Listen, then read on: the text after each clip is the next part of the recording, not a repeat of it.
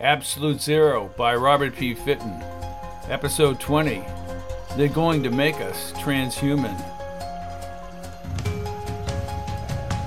Phillips was hurrying to get dressed as Darby pounded on the outside door to his room. He opened it and she ran inside. "Garry, I had to come up here." "What's the matter? We've been here for months. It's getting kind of boring." "Oh, it's not getting boring. These people are going to make us into transhumans." "How?" "Microscopic blue enclosures housing that virus that changes everything within a human being.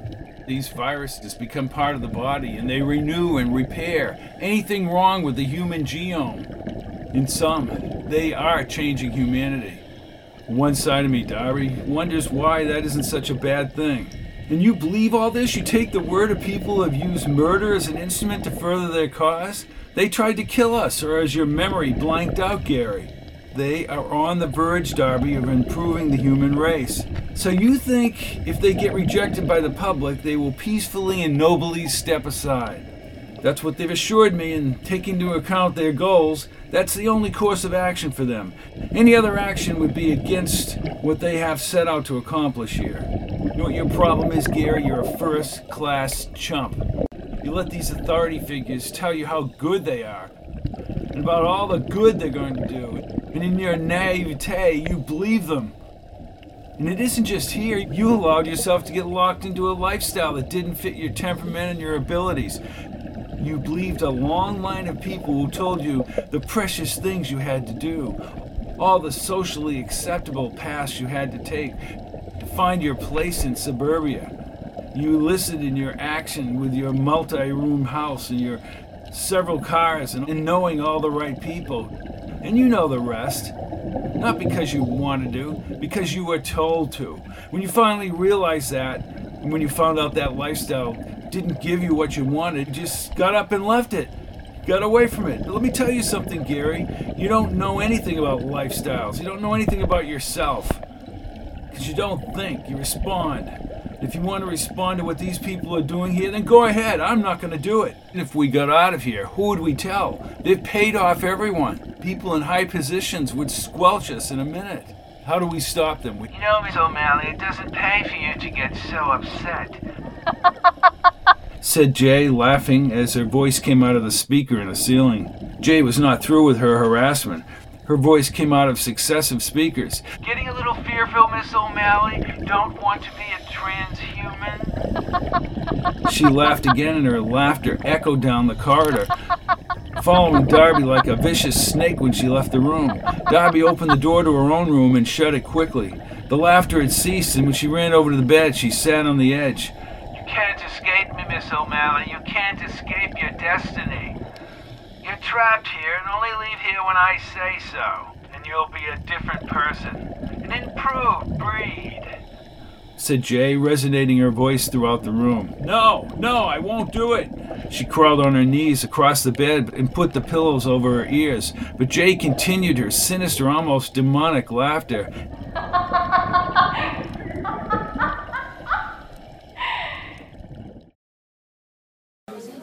Phillips went up to breakfast. He was sorting over every word Darby had said, but he hadn't come to a new course of action. And even if he had logically reasoned out the validity of her argument, he was still not prepared to deal with it emotionally. He walked into the doctor's private dining area in the rear of the cafeteria. Sylvester and his 3 associates stood as Phillips came into the lavishly paneled room. "Ah, Mr. Phillips, do come in. Let me introduce my fellow doctors here, Doctors Parshak, Schmidt, and Chandler." "Where's Jay?" asked Phillips as he stepped onto the thick red carpet. "Oh, Jay never dines with us. She eats alone, I'm afraid," said Sylvester as Phillips was seated in front of the white linen tablecloth. "I take it breakfast was not the only area of concern to invite me up here." "Very perceptive, Mr. Phillips," said Schmidt. "We'd like to brief you on the public relations efforts. We have, of course, top-notch experts at the Cogni Foundation working on this. But as our outside observer, with your advertising background, you might be able to offer some suggestions. Since you are a witness to our achievements and will be a part of them, we want you to know what to expect from the public." He said as he alternated talking and nibbling on his food. Phillips began eating his breakfast, listening with a new apprehension. Darby's words had given him a new apprehension. Now he felt like he wanted to get away from the Colossus. Now one must keep in mind that the public is intrigued with great and noble scientific endeavors. Oh, some people might try to stress the more socially amenable goals, but underneath it all, they're fascinated with technology. They'll do whatever we say. All they have to do is follow the science. Dr. Chandler spoke next. Cogni has press releases already in the wings, and we parade you and Miss O'Malley in front of the general public. Coupling this will be leaks about our research. It won't take long for someone to put it all together into a scientific wonder. After that, Cogni will hold a press conference, said Parshak. We will buy media time for a capacity audience at the Harbor Auditorium in Miami. We'll parade our revitalized people, including you and Miss O'Malley. They will tell our story just the way we want them to. Why? Because they've all been paid off? Perhaps.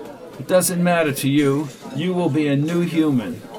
Sounds like you've got everything planned out, said Phillips as he sipped his coffee. Indeed we have, Mr. Phillips. The public relations part of this was devised long before our success here. Through the years it's been updated, but the final plan is set to go on March 13th. It all sounded so good, but he kept coming back to Darby's warnings. So when will we be fully transhuman? Just a few more steps in the process, which involves injecting the virus into you, Mr. Phillips. Good morning, Mr. Phillips, said Jay as she came into the room. I've been listening to your conversation and understand that you are looking forward to your new life as a transhuman. Please be seated, gentlemen. You know, Mr. Phillips, we must be successful in showing the public that what we are doing is in the best interests of society. We will then let them jump to the conclusions and we will have the results, said Jay, beginning another long-winded talk. Phillips sat down and listened, but his thoughts were now with Darby. Darby O'Malley was not the type of person who responded to attacks by turning the other cheek. She would be the first to admit that not only did she hold grudges, she would return the attack more forcefully and more effectively than the aggressor. Jay's arrogance, however, and harassment, and invasion of privacy over the months had brought Darby to the boiling point. When the laughing ceased over the speakers before, Darby had sat on the edge of the bed, looking up at the speakers with her teeth exposed. Getting up, she grabbed a chair and hurled it at the ceiling speakers, moving the tiles, but nothing more. She now knew it was time to act, even though she couldn't escape from the underwater laboratory or stop the transhuman injections. She would sabotage it. She searched her room for instruments to use in her plan. Circling around the room, she unplugged the metal pole and removed the lamps. Twisting the sections of the pole, she took apart one of the sections and tucked it under her armpit, threw the jersey and into her jumpsuit. Quickly, she looked in the mirror. If she let her left arm hang by her side, it would cover the pole completely. With an unusual smile, she turned from the mirror and left her room. As she stepped up to the corridor and headed to the core elevators, she could see out of the corner of her eye that two of the workers were definitely following her. She walked up to the elevator and pushed the button. The doors opened and there was another man who was armed inside the elevator. I'm afraid this area is restricted for you, Miss O'Malley, he said as he pushed the button, closing the doors just as two other men appeared outside.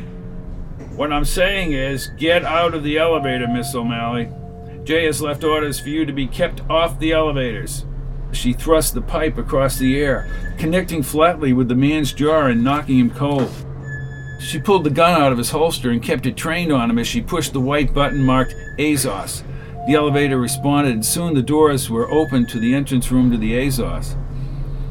She rushed out before the other guard could even move. She looked down at the guard.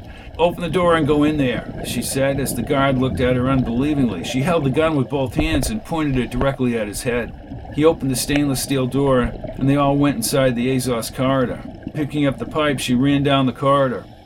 Men and women were working in the labs, and the prisoners were in the recreation room as Darby passed by in the outside corridor. In the meantime, the guards had brought the core elevators back up and found the unconscious man inside. They immediately called their superior. An intercom buzzer sounded in the dining room, and Sylvester answered it. Yes, what is it?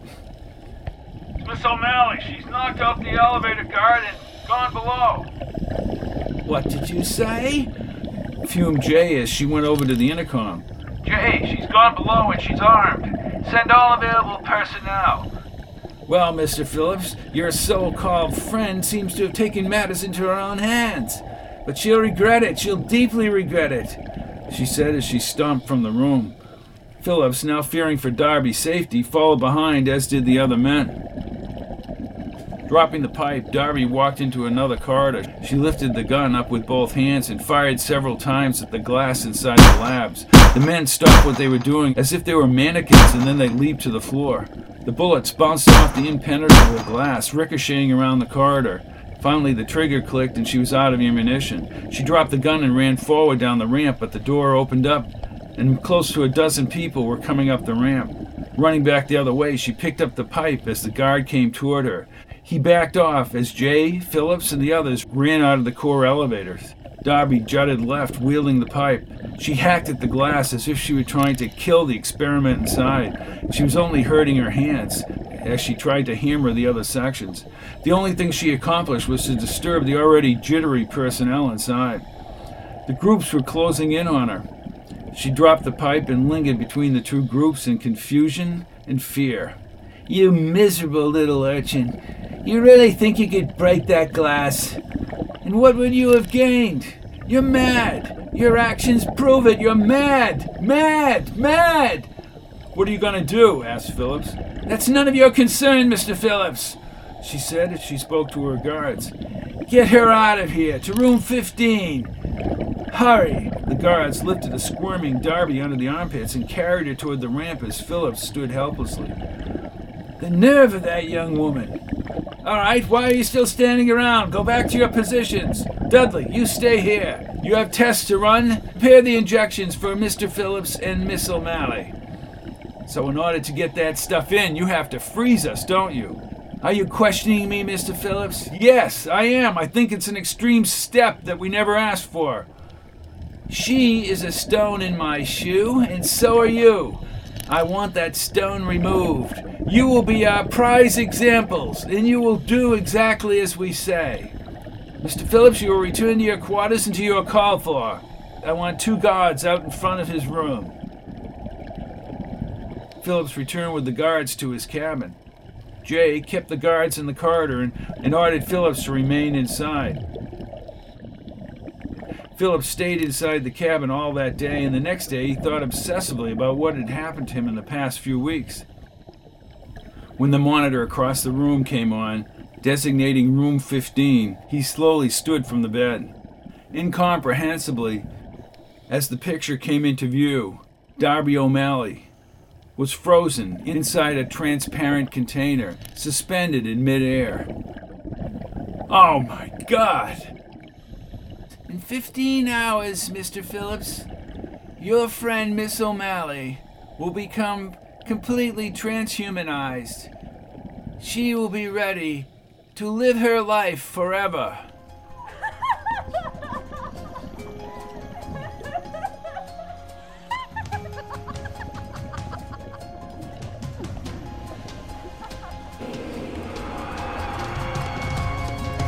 Join us next time for another episode of Absolute Zero by Robert P. Fitton.